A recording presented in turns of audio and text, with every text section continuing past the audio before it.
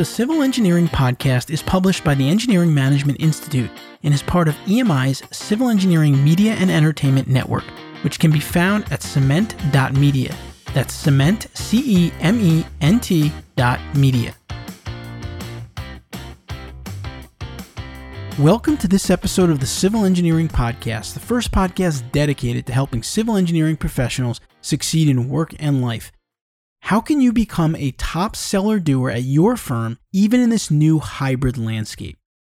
I'm your host, Anthony Fasano, and in this episode of the Civil Engineering Podcast, I will be talking with Amanda Payne, Associate Vice President and Business Development Director at Horner & Shiffrin. Amanda was previously interviewed on the podcast way back in 2015 on episode number 20. She has performed marketing and business development operations in the AEC industry since 2011. And in this episode, we'll be talking to her about the role of a seller-doer and how it has changed from before the pandemic to where we are today. It's a really fun episode and really informative for those of you that are expected to develop business, and really that's probably going to be most of you at some point in your career. Now, I just want to remind you that at EMI here, we recently teamed up with Actions Prove and we conducted research, and the result of that research is a full report entitled The Present and Future of Work in Engineering and Architecture, an in-depth study of the state of the industry and talent market and how companies can compete in a fast-changing world. We covered it in the last episode. The report's available right from our website, engineeringmanagementinstitute.org, and it covers things like why is the Great Resignation ongoing still and how long might it continue to go on? What are the reasons people are citing for leaving their firms? How is stress and burnout contributing to where we're at today in engineering and architecture? Really interesting stuff, and there are some directives in the end of the report that people-centric firms have utilized and things that they've done to overcome these challenges. So it's a really, really valuable read, and again, you can find it right on the main page of our website, engineeringmanagementinstitute.org. There's a button there to download the report, so please check that out. And then if you have questions, when we email you the report, just respond to it, and we'd love to engage with you on this topic. Now, before we get started, this is a free show, and our sponsors, of course, help keep it free. So now I'd like to thank our sponsor for this episode, PPI, a leader in engineering exam prep for the FE and PE exams. PPI's reputation and history sets them apart. PPI has helped engineers achieve their licensing goals since 1975. Their courses and review materials are based on decades of experience. They schedule their courses over 2 to 3 months to ensure you can properly retain information and allow enough time for homework. They ensure students don't have to cram for their exam. Their courses come with everything you need. They offer robust programs with access to lectures, forums, learning hub, books, slides, and more. Their programs place a big emphasis on homework. They believe that practicing as much as possible is crucial to exam success. PPI's instructors are very highly rated on student surveys. They are extremely attentive and knowledgeable. Check out PPI today at PPI2pass.com to see all the options available for FE and PE exam prep. Again, that's PPI2pass.com. All right, with that, let's jump into our episode today and talk about how to become a great seller-doer. Civil Engineering Podcast. Civil Engineering Podcast. All right, now I'd like to welcome our guest on today's show, Amanda Payne, Associate Vice President, Business Development Director at Horner & Shiffrin. Amanda, welcome back to the Civil Engineering Podcast. Thank you. So Amanda was on the show. It's been 7 years ago now, which is crazy. I can't believe we're doing the same podcast 7 years later, but she was on with Chris Knutson a while back talking about business development. And today we're thrilled to have her back on because we're going to kind of update things since a lot has happened, of course, in the last 7 years. And some things have changed with business development and more remote options. And so we're going to dive into all that. But before we do that, Amanda, maybe in your own words, you can just tell our listeners a little bit more about yourself and what it is you do on a daily basis. I've been with Horner & Shiffrin for 5 years now. I've been in the industry since 2011. And for me, my current role as Associate Vice President and Business Development Director is just, meeting with each business unit, making sure that they have strategic targets in place. Everybody in our firm, especially from a leadership standpoint, they're all seller doers, right? So it's holding them accountable for having strategic targets, We meet quarterly, so they have time to be able to get out and meet with clients and not feel so pressured into quickly doing it. But they have 3 months to kind of get out and do it, as well as kind of working with our senior vice president of operations. Business development and operations go hand in hand quite a bit. So helping out on that end as far as when clients want to go a different direction, or if we're bringing teaming partners in, I'm kind of also involved in that. On top of that, kind of working with the marketing department too. So outside of placing those strategic targets for each business unit at Horner and Schifrin, we also, our business development and marketing team work very close together in making sure that the proposals that we're chasing are our go, no go is pretty strong, I would say. And we're pretty direct on, should we really be chasing this? Should we not? And if we are chasing it, are we putting our best foot forward in making sure that we deliver the best product so we can get that project?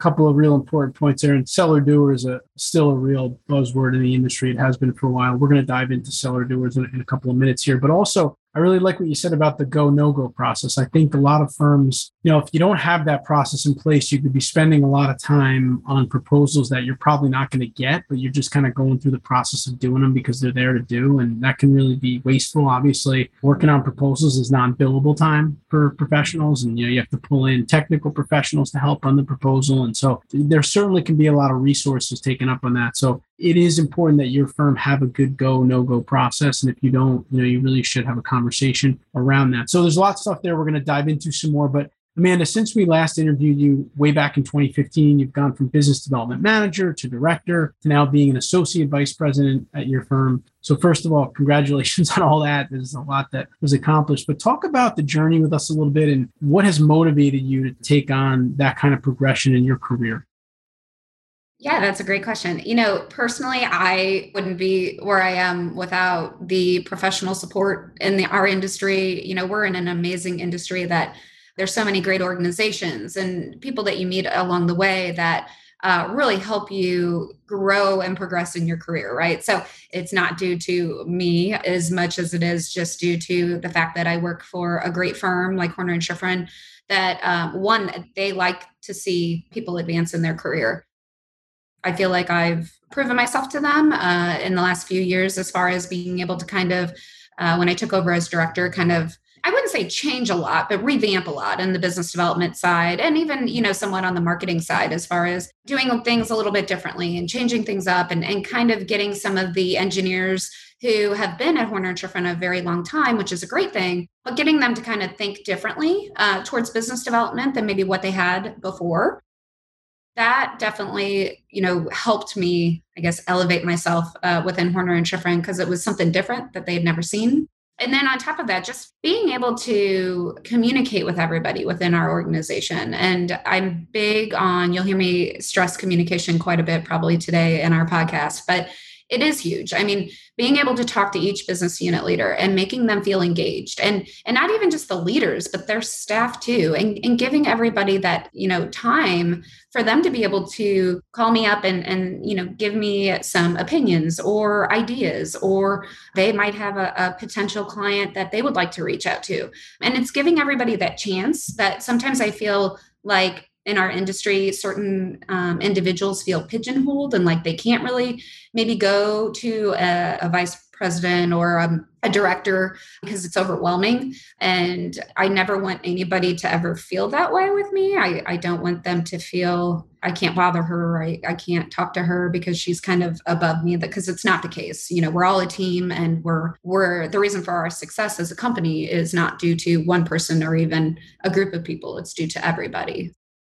I actually just had lunch with a good friend of mine yesterday in the industry. His name's Sean Stitch, and he's with Intertech and also elevated in his career. And he basically said, I wouldn't be where I am without the help of you and other BD folks in the industry. And I think even outside of our own organizations, just the fact that we have that support from other business development staff who we've all been in the same situations. And so how can we support each other and back each other up to make sure that we're all successful, whatever that may be? It's different for each of us. It's huge. That's more due to my journey and success is my professional peers, as well as H&S being very supportive as well. That's great. And it's good to hear you talk about H&S in that way because it's not a given thing that every company is really focused on growing their people. Unfortunately, like some firms are like, let's grow our profits, let's grow the company as fast as we can. Other firms recognize that if we want to do that, the best way to approach is really to grow our people, and, invest in them and grow them. And so it's great to hear you talk about H&S in that way. Another thing that you said there that I want to dive into a little bit more here is talking about how you interact with the engineers and technical professionals and related to business development. And a big term, which you mentioned before in the industry, has been and will continue to be seller-doer, which essentially means, it's doing the work and someone that's also selling the work. How would you describe a seller-doer and the responsibilities of a seller-doer today in your words? It's funny. Everybody you talk to has a different term for seller doer, right? Even at different firms, everybody's a little bit different. So I would say for somebody who is looking to get into a seller doer role in the industry, there are so many different elements that make up the term seller doer, right? And if this is something that you want to start working towards and getting out more in the industry, which I encourage everybody to, I think that it's important for all staff to at some point get out and mingle with other engineers and mingle with other designers and even just other people in the industry outside of engineering, right? First, establishing with your firm what a seller doer role should be to that firm, right? Because everybody has a little bit different definition of what it should be. And if you're wanting to basically try to get involved in more organizations or want to maybe go to conferences or even present at conferences or just be able to get out and mingle with maybe some clients that you've worked with in the past, but you really haven't been able to talk to much because you're more behind the scenes designing. Sit down with your manager, the business development staff, if your firm has it, as well as some of the other senior level team members, and discuss what seller doer looks to them, what their role seems to be, and how you can play a part in that. And the biggest thing is, once again, communication, right?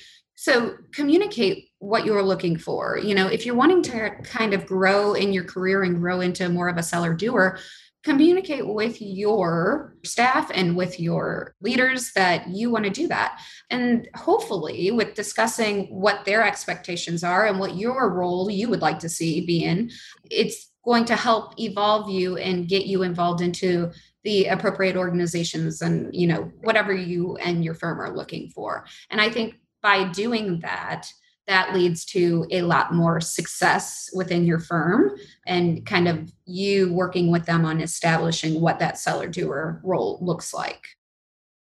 Not just for seller doers, but I think everyone in their careers, you want to have a clear expectations of what does your manager want from you? What does your firm want from you in that specific role? You can't really achieve what is expected of you unless you know what that is. And I know it sounds obvious, but unfortunately, a lot of professionals that I talk to, they are not very clear on what the expectations are, what the roles of their job are. And that causes some issues, especially when it comes time for maybe their annual performance review. And there isn't really a clear conversation. So that's a really good point. Also, at a lot of these consulting firms, Amanda, I don't think it's even an option as to whether you're going to be a seller doer. I think you are going to be a seller doer and they're expecting you to do whatever they are expecting, which is what you need to figure out. So if you're working for a consulting firm, there is a chance you might stay technical and in a technical role, but I would say that most people end up doing the work and then being responsible for selling and bringing in work, which is the nature of kind of the way that the industry is today. And so since that's the case, Amanda, what are some of the skills that an engineering professional will need to become a successful seller doer? And how do you recommend that they can develop some of these skill sets?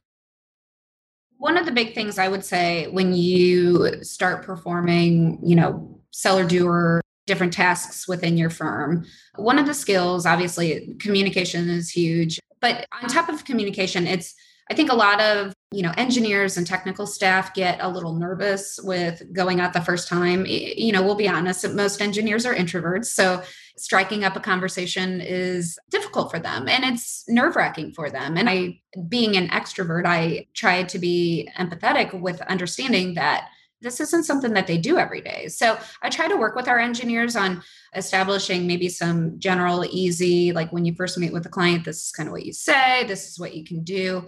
But what I tell most of them is business development is basically just developing a relationship with somebody and gaining their trust. We're not here to sell pens or gadgets or, whatever, right? We're selling our service, but along with that service is gaining your client's trust. So that way they can come to you and while you're working with them and be able to let you know how they're feeling and, what some great things about the project. But also, every project has its difficulties. And so you want them to be able to come to you and be able to speak freely to you about that. And they won't do that unless they know that they can trust you and know that, you guys are close enough to where you'll take what they have to say and be able to make changes or run with whatever their ideas are, right? Developing that relationship is huge. And I tell our engineers all the time that it's basically just a conversation, especially when you're first going in for an introduction. You don't need to do a huge sales pitch on, this is what I do and, be super pushy. It's really just basically getting to know them and them kind of getting to know you. And then, being able to kind of take it from there as far as follow up, and which follow up is huge in our industry. If you don't follow up with potential clients and even your current clients, that can be a detriment to failure. I mean, it really can be. So following up after you have that meeting is very important. Another thing that I really stress at Horner and Schifrin internally, especially if you're a multi-service firm, I'm big on cross-selling, right? Because too many times you think you're going into a client meeting and you're thinking that you're going to talk about one thing, right? Because in your emails to each other, it's like, hey, I'd like to introduce you to this person and they're, over XYZ. And then you get there and it's like, hey, yeah, well, that's great. We really like that you have, this service. However, we really need this service right now. And it's having to understand how to pivot quickly. And so what I tell our engineers is outside of whether you're a transportation engineer or a water engineer or civil site or whatever you do, right? Understand you don't have to be obviously a technical wizard at maybe understanding structural engineering, right? Because you're not a structural engineer, but at least understand that expertise a little bit within your firm. So that way, if you're going into a meeting and maybe the client says, we really don't need your service, but what we really need is this service, you can at least speak to it, and you can understand, you can talk to them about, okay, I understand that this is what you need. We've actually done these types of projects and have a familiarity with a little bit of what each service that your firm offers does. So that way you can cross-sell. And that's a great follow-up because then you can go back to the office and, tell whoever is in that department that, hey, this client really needs you and I can do an introduction and get you in front of them. It may not be a win for your group, but it's a win for your firm because it shows the client that it's not all about you, it's about your company. I definitely stress also with all of that I just said, doing your research before you go see a client is also very important. So if you have an internal CRM system that you can kind of pull up that client and see if you've had any past engagements with them, that's important just because it gives you a little bit better understanding of maybe what you've talked to the client about and who's maybe been out there to see them. And then also do a little bit of research on not only the company that your client works for, but your client as well. So try to, look at them on LinkedIn, figure a little bit about them. So then that way you can be able to kind of have a little bit more familiarity with them and with their organization when you go into the meeting. I really like a lot of what you said there. And to recap a couple of things that I thought were really great is that, simplifying the idea of business development, I think is really important because a lot of engineering and technical professionals, it's not something we're taught in school. We're not comfortable doing this. So when we hear about like these scary words like business development or seller-doer, we're just thinking about, we've got projects we got to focus on. We've got clients we're servicing right now. And I think the idea of, listen, it's developing relationships and building trust with people or, becoming that trusted advisor, which is a word that we use a lot in our BD courses that we give. That's key. And if you just kind of simplify it down to that and think about some ways you can do that, like through conversations, like you said, or connecting with people in other ways, it can just make the whole idea of business development easier and kind of more friendly, if you will, to engineering and technical professionals. So I think that that's great. And I think what you said about cross-selling is huge. I worked for a multidisciplinary firm for over 10 years, and I really think that that's one area that consulting firms leave a lot of money on the table because they're not doing the cross-selling. And you're talking to a client, that client has many projects. You're talking to them about what you do. Maybe it's land development, but what about geotechnical? What about structural and other services that you have, environmental? If you just mention to your client that you have those other services and that you can help them in those other areas, that could be thousands of dollars of other work that could come into the firm just by opening up that door. It could be.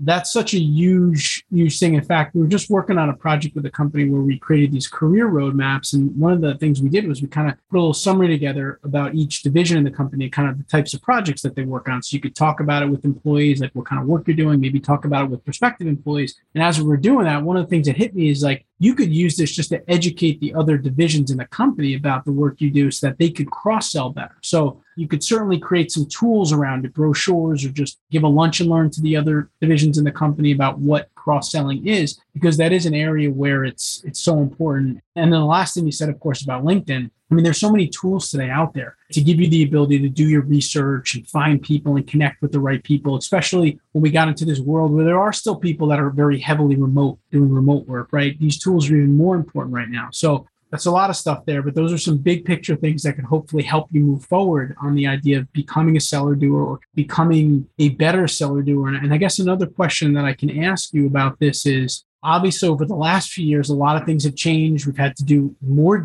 business development remotely. So how has that changed business development, in your opinion? And what is that going to do going forward? Or what are you seeing? Obviously, pre-pandemic, everything was pretty much face-to-face. During pandemic and even post-pandemic, a lot more virtual calls through Teams or Zoom or another virtual platform. So I would say in some ways, it's almost easier to get a meeting with clients because if you can do a virtual call, they can fit it into their schedule a little bit easier than if you were going to do face-to-face, right? Or go out to lunch or, dinner or whatever.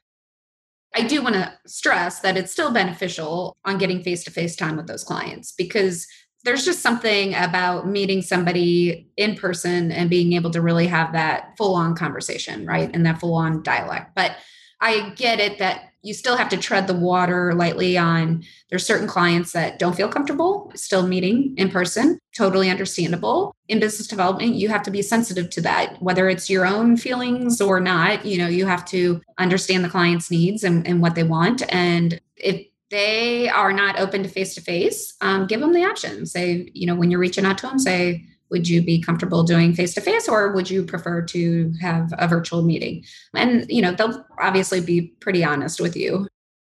Honestly, after that, once again, it's all about the follow-up. So whether it is virtual or face-to-face, making sure that you follow up after your meeting and thanking them and, continuing to stay in touch to develop that relationship, that's going to be the most important with everything that's gone on the last few years with the pandemic.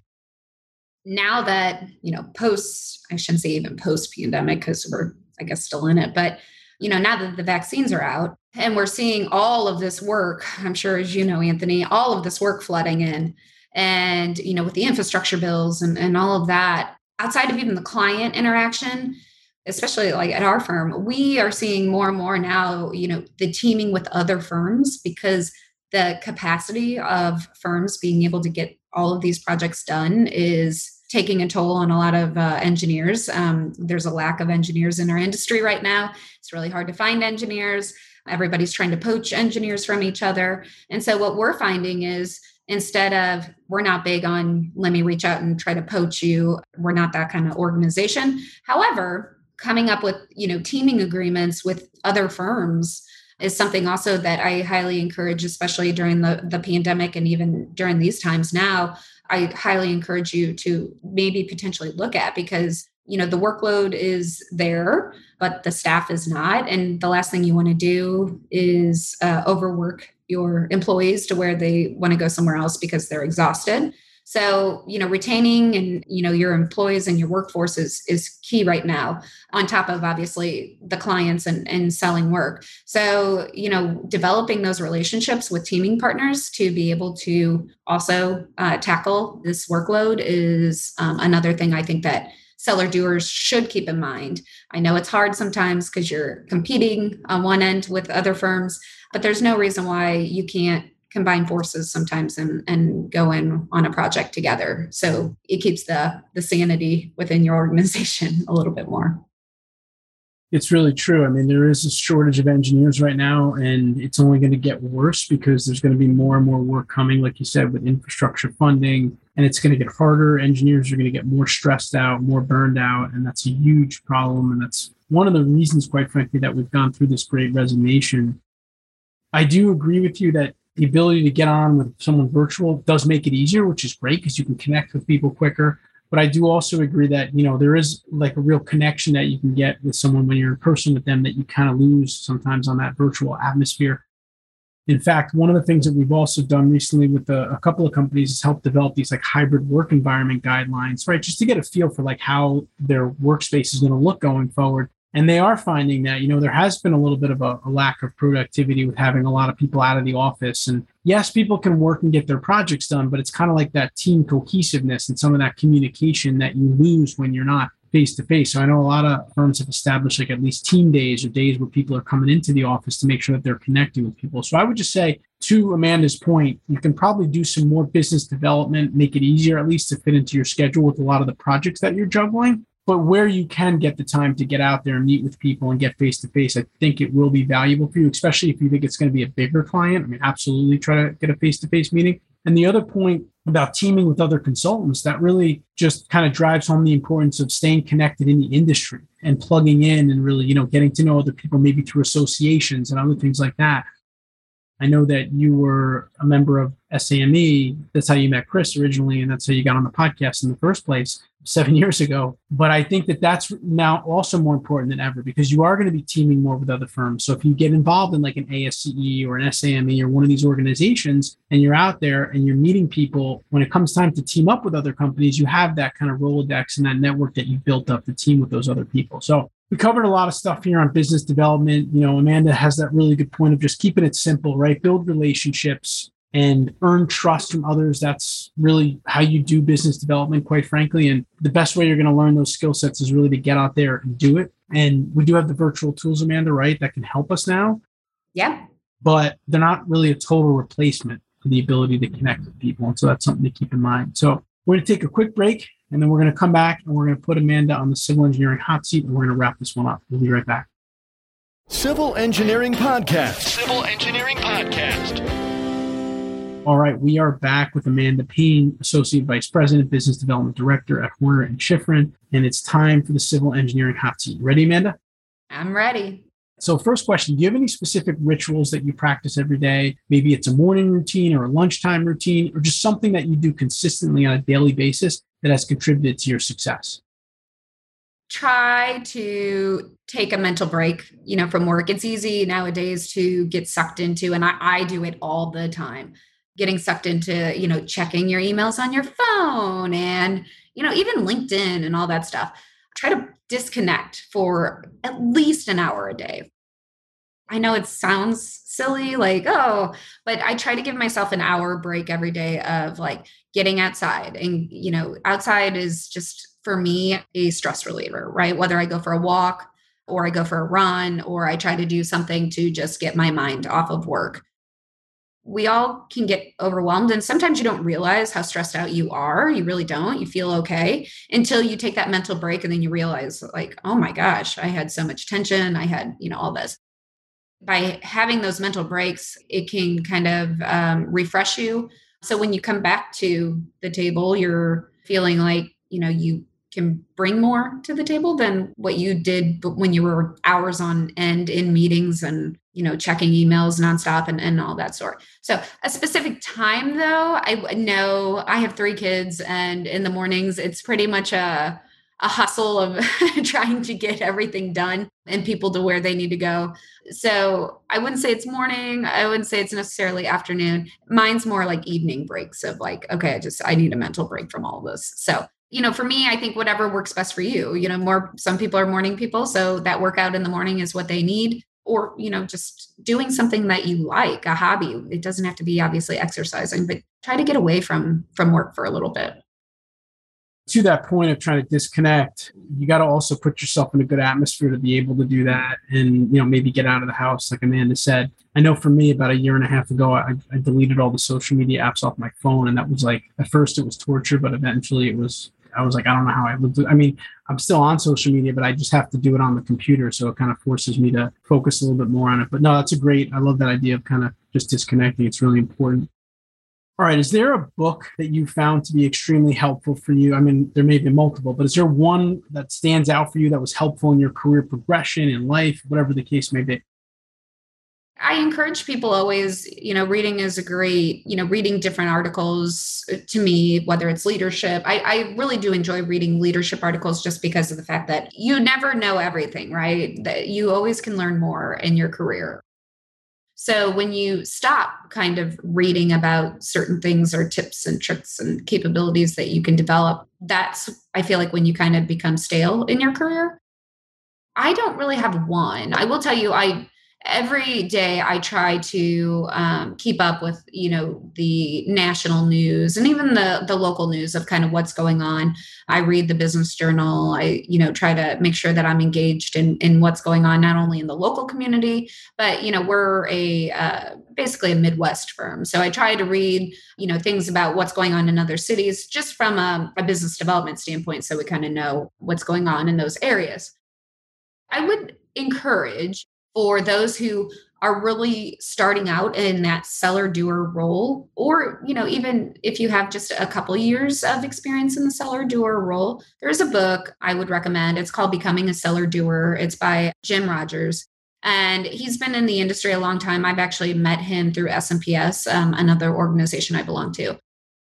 It's a great read, and I don't want a book where it's like, 800 pages, but it's a quick read. I feel like it's pretty easy, and it just has really good information in there about how to either brush up your seller-doer skills or just, for somebody who's newer in the industry, kind of going over what seller-doers should develop and, other tips and tricks for them. So I know Jim well, actually. Him and I did a lot of training together, and I actually helped him out with the book. And it is a great book. It's he tried to distill down some of the skills that you need to become a seller doer and kind of put them out there. So definitely a good read. So for sure.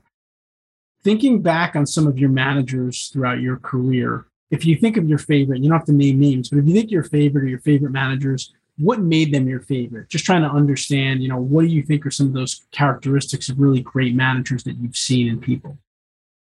My current boss, Steve Donahue, our president of H&S, he has been great in the sense that he really just lets me run with business development. He trusts me, and I make sure to communicate with him. Him and I have a touch base every month, which I know it seems like crazy that, oh my gosh, it's just once a month. But in business development, a month goes by really fast. I make sure to sit down with him and kind of touch base about what we're doing on the business development front. I kind of go through all of our different business units in the company and give him kind of a quick summary of this group is chasing this project, this group won this project, bigger initiatives, right? Not down in the weeds unless there's something that needs to be addressed. But I think that's really helpful. And I think that has led to a lot of my success within H&S, that Steve kind of lets me run with a lot of things and doesn't try to interfere and doesn't try to micromanage. So that's been helpful. The other thing about Horner and Schifrin is, I will say, our leadership between our business unit leaders, our board of directors, our senior vice president of operations, Gino Bernardes, everybody is so supportive of each other, right? But anytime I go to them with something that I want to address, or, I think we should start chasing this type of work, or whatever it might be, I have never had anybody close the door in my face and say no. They've always been very open and understanding to, okay, why do we need to chase this? What are you needing from us? And I think with having that kind of backing really helps in your career, right?